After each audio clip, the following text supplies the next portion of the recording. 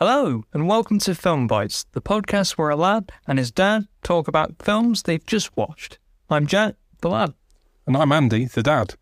We're here to share our thoughts on the latest movies, classic favourites, and everything in between. From blockbuster hits to indie gems, we'll give you our take on what's worth watching and what's not. So grab your popcorn, get comfortable, and join us for some movie talk. Let's roll the intro music and get started.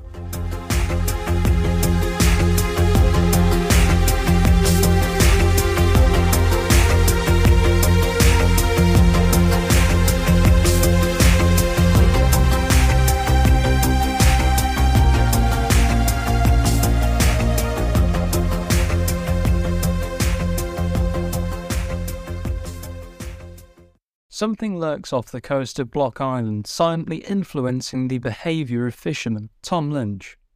After suffering a series of violent outbursts, he unknowingly puts his family in grave danger. And that is the premise to The Block Island Sound, a film that we've only been introduced to quite recently. In fact, it was a recommendation from one of my friends on Facebook. And I'm really quite pleased that that recommendation was put there.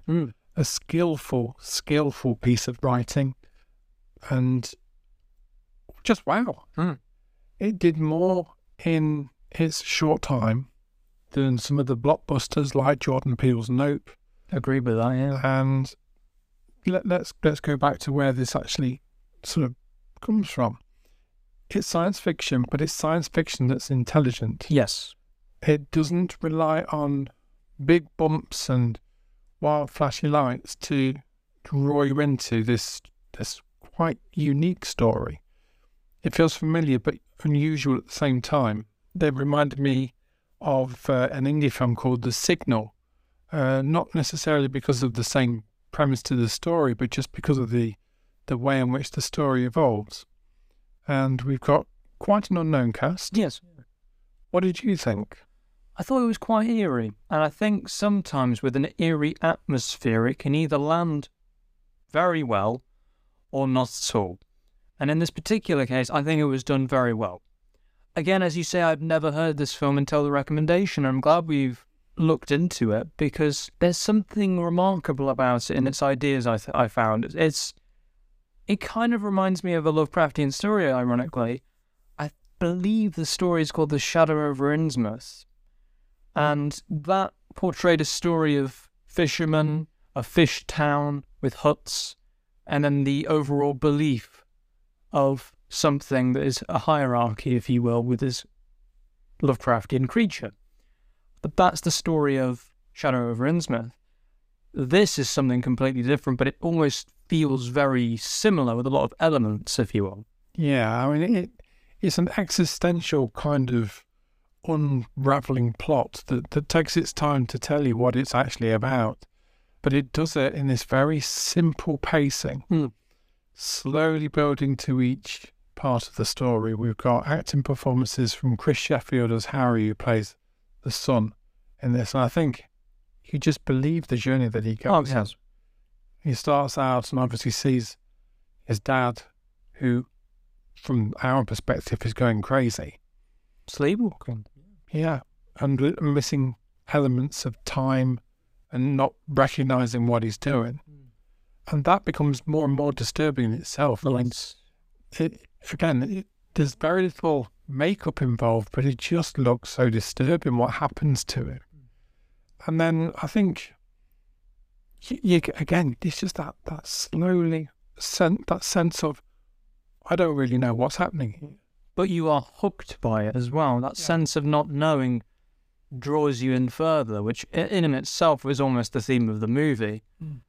I mean, it's from 2020, which, as we all know, the world kind of stopped in 2020. It did. With the pandemic and everything. And this probably is a little bit reflective of what happened at that time. Probably. All the dead fish on the shore, all the birds dying in the sky. And that sense of isolationism that Block Island actually gives you. I think it's probably, if not born out of that, it would certainly have been aided by it when it was actually filmed. Definitely. And I think, this is one of those movies that's slight, simple in experience. is not going to be for everybody. This isn't a thumping horror or anything like that. This is supernatural in tone, and it really just different. And it's the kind of film that we don't see that often. It certainly isn't led by budget. It's led by people that clearly wanted to be involved in the project. The directors, the McManus Brothers, I think they're going to be ones to watch, because if they can pull out something effective like this on a shoestring budget, then they can pull out something even better with a few more quid in the bank. I agree with that. So from my perspective, I think if you've got an opportunity for an hour and 40 minutes with your Netflix account, you like your psychological, slightly unnerving stories on a slow burn basis, then this film is definitely for you. Completely agree.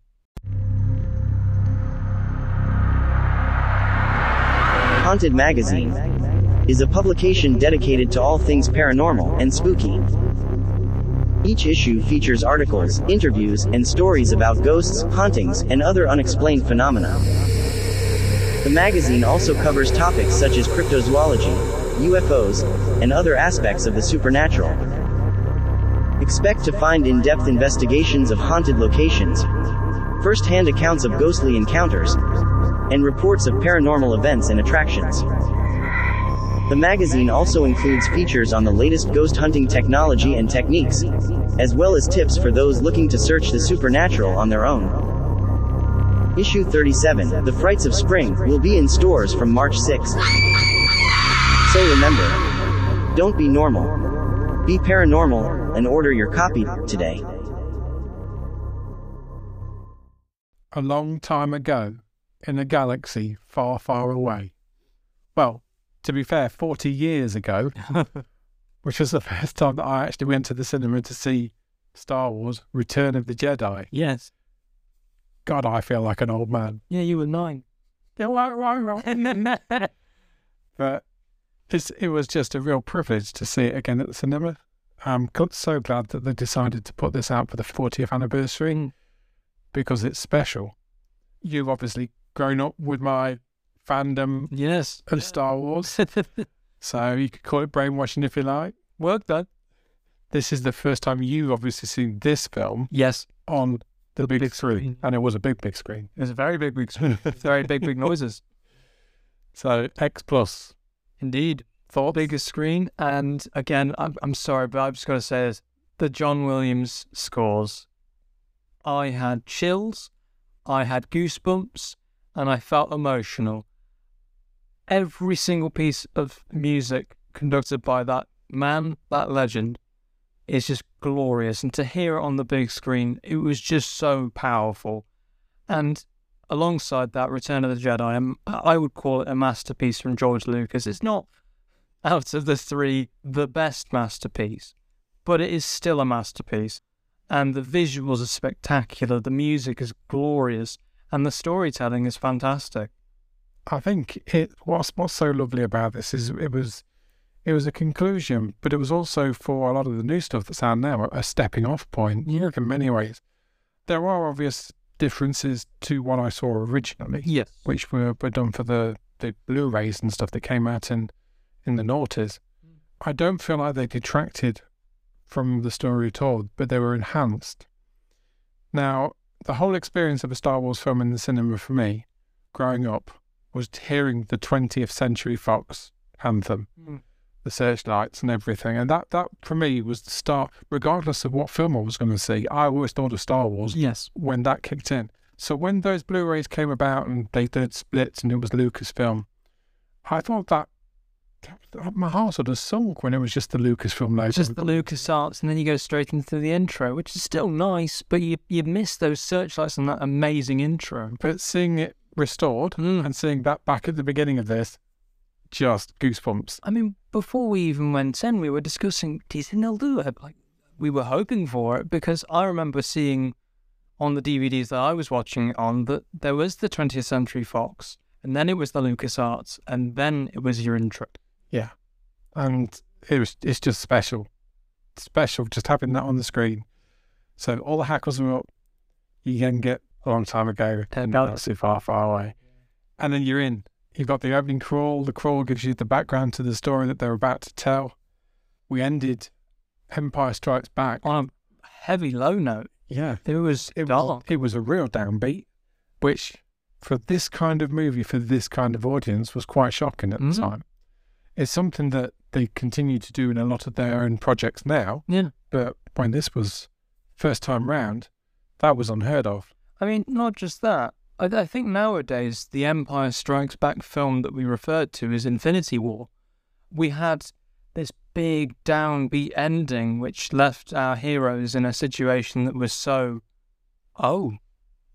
we lost. Yeah. And then we had to wait a whole year for it. But people in the 1980s, particularly bang on 1980 for The Empire Strikes Back, they had to wait 3 years for the sequel to arrive and to answer all these questions like, will Darth Vader turn good? What is this Emperor that we keep seeing every now and then?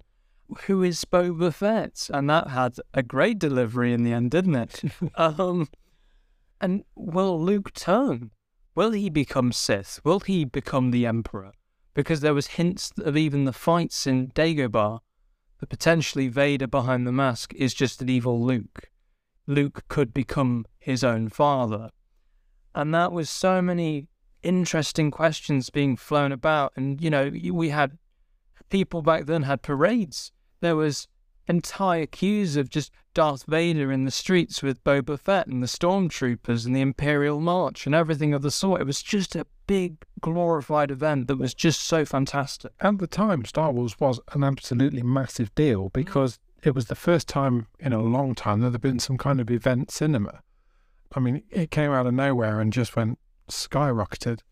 But what was more important, you have grown up in an age of DVDs, Blu-rays, and ultimately streaming, where everything's kind of available on tap.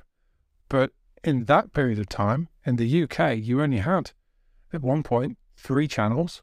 Yeah.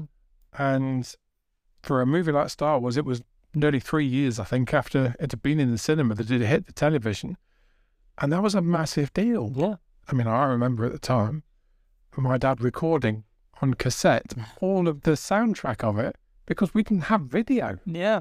It was just before the video had started to come about. So, and yes, that was piracy and totally illegal. But You had to find it your own way. But you really didn't have any other opportunity to do it. I mean, there were like little storybook versions of it and tapes and all that kind of stuff, but it wasn't the whole movie. No. So you had Star Wars, Empire, and then this being one of the first films I saw in the cinema, and it's just something that captures your imagination. By this point, it was all the toys. Yes. Toys galore. There was every single iteration of toy Oh, gosh. available.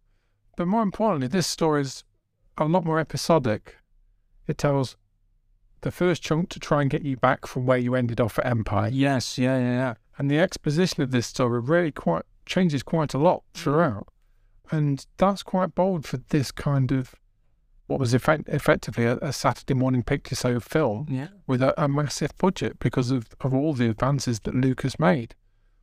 The action sequences in this, I always remember at the time, were a step up each time from the movies. But what was interesting watching this 40th anniversary, I personally think, and it might just be the projector, it might just be the screening that we saw it in, but the colour grading, especially of the new bits with the CGI that had been added in Jabba's palace and also later on in the film, really felt like it had been toned down a little bit to make it sit better in the film. Yeah, so a bit more what it should look like, not like this vibrance that just almost felt off with the shadows as well that was kind of in the background. Yeah, I mean, we checked it versus what's on Disney Plus. Yes. And the Disney Plus version is clearly a lot more noticeable. Yes. You do feel like there are CGI scenes that were added in, but in the cinema, I really felt in big chunks of the film that it was almost it was as though they really could have fitted this in. There was definitely noticeable improvements, and I think it was just through simple gradients and detailing that it might have been almost soothed out a bit, if that makes sense. So Yeah. it looks better in the way in which it's done. Definitely. What was also nice about this screening was that in an audience that was pretty jam-packed with people, there was a lot of courtesy and respect going on. Which I absolutely love. I mean, considering previous experiences with stuff like horror films, I find that with fandoms and certain values of what people watch, with Star Wars, because it's such a big deal, and this is the 40th anniversary, so there are people from the 1980s that watched all the way back in 77, A New Hope.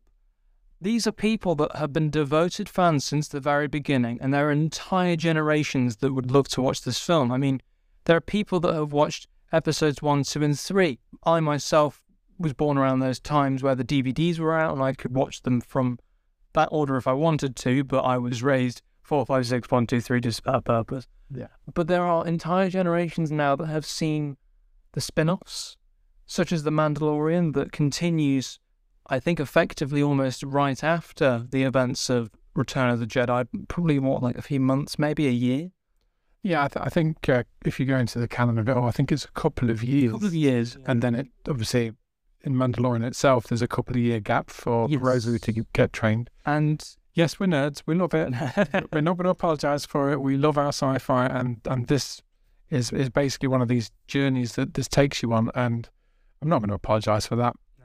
I absolutely love the world that they've created and continue to see the love that it evolves in. We were at Star Wars Celebration recently, and you can tell the people behind this, they want the best.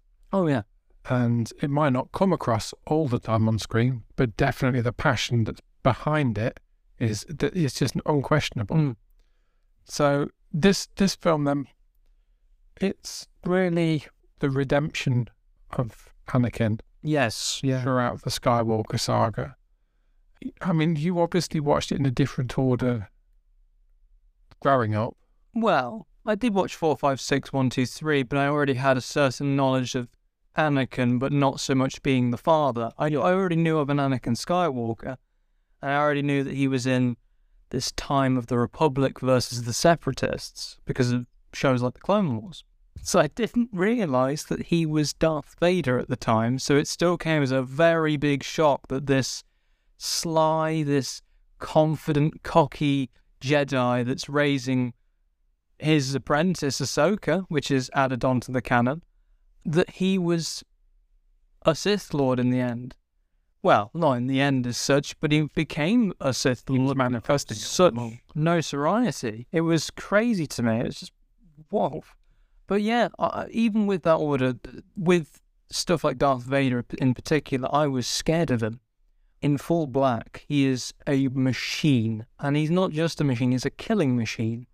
Which, just got to add this on, Rogue One shown off beautifully that he was a killing machine, and he should be shown that way if you're going to do anything with Darth Vader ever in the future as well. Yeah.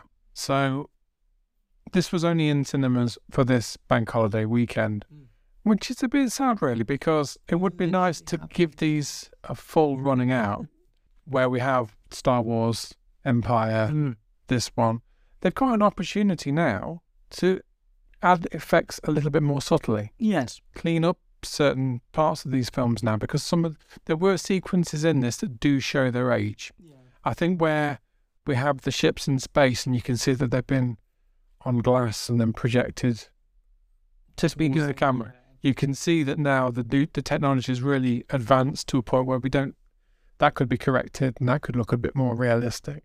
But to counter your point there are some people, which I even do agree with, that would like it to be in the kind of pristine condition of it being what it was. So the Death Star, for example, as a prime example of, in my opinion, an unnecessary edit. The explosion of A New Hope has a weird ring around it. That's right. And I know that the version before it was just a normal explosion with some sparks added onto it. Very much so. And I prefer that. I've seen both versions, and I always think, why was there a ring? I understand there's like this kind of arc in the middle where it causes this giant generator explosion, but I'm more of a preferer of the 77 cut in that particular instance. I think they did take a few liberties with the Star Wars A New Hope when they did bring it out again, but I really felt the majority of it was very worthwhile. Oh, yeah. Getting Jabba in there in the first one was quite good.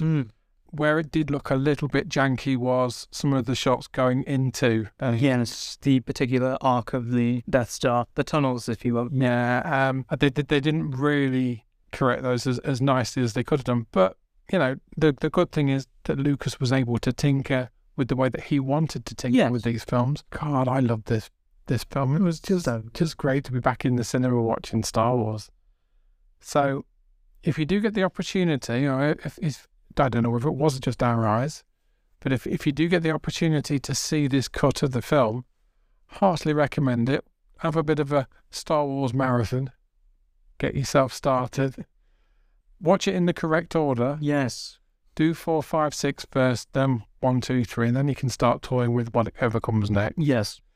You know that Rogue Squadron is still one of my out-and-out favourite Star Wars movies. I will correct you on that. Rogue One. I need to get some sleep. No, honestly, it's fine. We've all done it. But no, from my perspective, I really enjoyed going back to the cinema to see this. How about you? I honestly think it is an epic journey that ends a perfect trilogy. I know that people will disagree with certain aspects of the final part, because let's be honest, this is the culmination of two incredible movies. You've got the incredible setup with Star Wars, I guess A New Hope, but it was Star Wars, where you've built up this young boy on a farm in a desert, and you're seeing his journey throughout, and this build to him becoming what you think is at first a Jedi, and then, he's actually having struggles. There are potential factors here that could turn him to the dark. And the beauty of the costume design with Luke throughout each episode as well is he's wearing white in episode 4, he's wearing grey in episode 5, and he's wearing all black in episode 6. So you think this turn has already happened.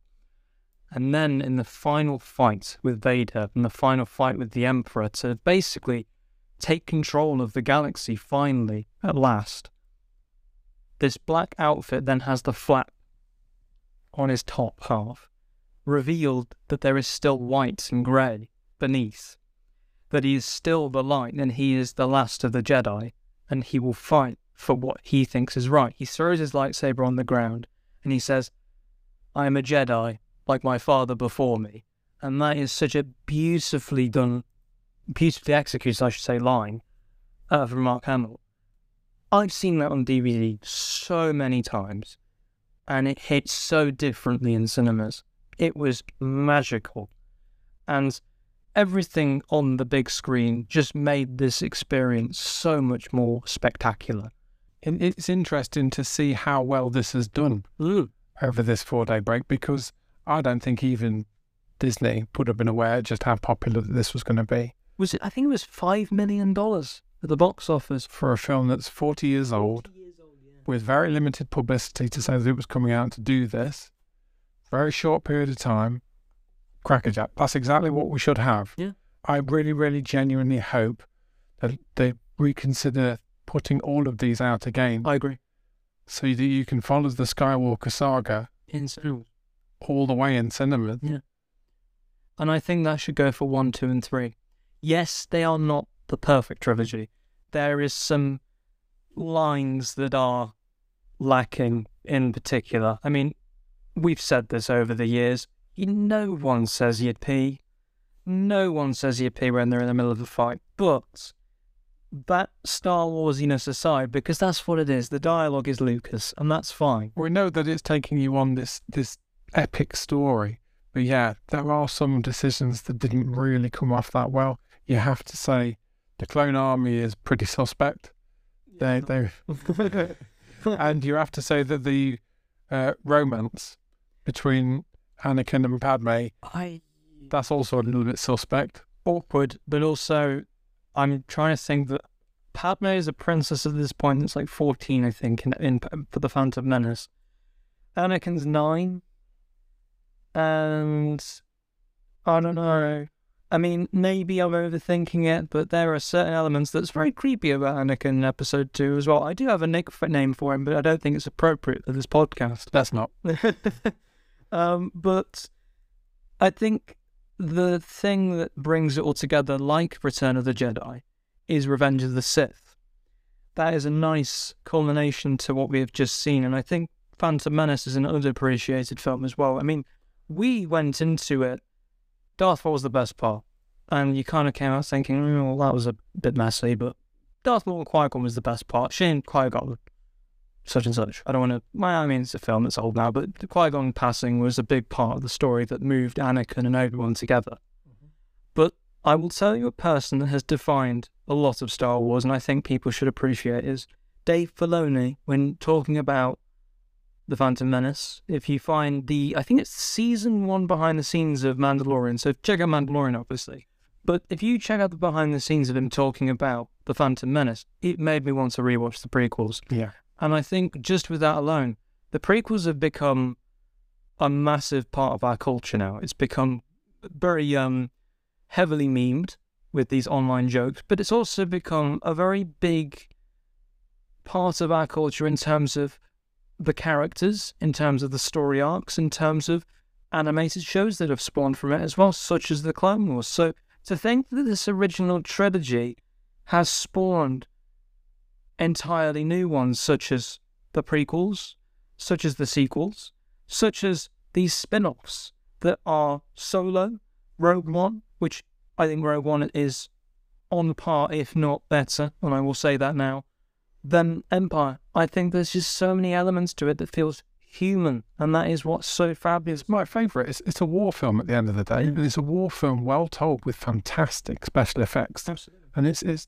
assets that you've seen in other pictures from the franchise, but that really brought to life. Yes.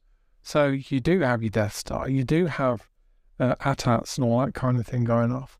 You've also got that relationship of lore Yes. with the Force and a bunch of new people that we know we ain't going to see them after that film. And it's just so well explored. And obviously the series Andor, which is set before Rogue One, first series of that, you can see that, again, it ties in so beautifully into the whole story. It's a fantastic thing that Filoni, Favreau and their teams are putting together. Yes. And I just can't wait to see where it goes next. I agree. If anything, I think Return of the Jedi is a perfect culmination to a spectacular and absolutely brilliant trilogy. And like I say, whilst there are certain elements like Boba, I mean, you've had this massive build-up of 3 years where fans are going crazy about, who's this bounty hunter? Whoa, this is amazing. And then just to have him bonked on the back with a stick, and then he flies into a Sarlacc pit with a burp. Yeah. There's weird choices. It was weirdly comedic for a character that was boss level, wasn't Yeah, it? he was, I guess what the term is, MVP nowadays.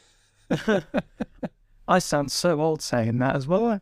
But he was one of the best characters in Empire, and then you just get rid of him like that. I know. Exactly that. It's just, wow. I guess that's it. We know the weird choice of the Ewoks was down to merchandise. Because let's be honest, we know it was meant to be Wookiees.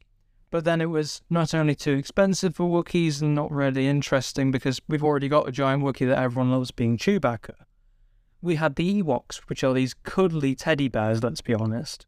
And I mean, even the way in which Leia first meets one is so childish, but lovable at the same time. But yes, it's a weird choice, but it appeals to the kids. And even me at 19 years old still loves the adorable fuzzballs. But yeah, they're just great characters. And yes, you can probably argue that there are so many characters that have fought the Empire and have lost.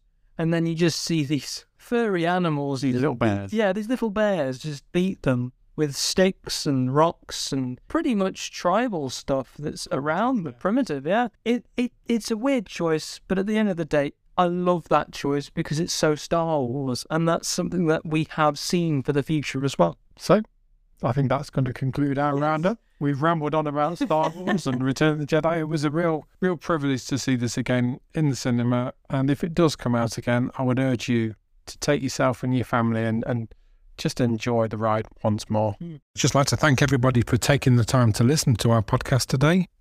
Please do subscribe if you like what we're doing, and we'll see you next time. Bye-bye.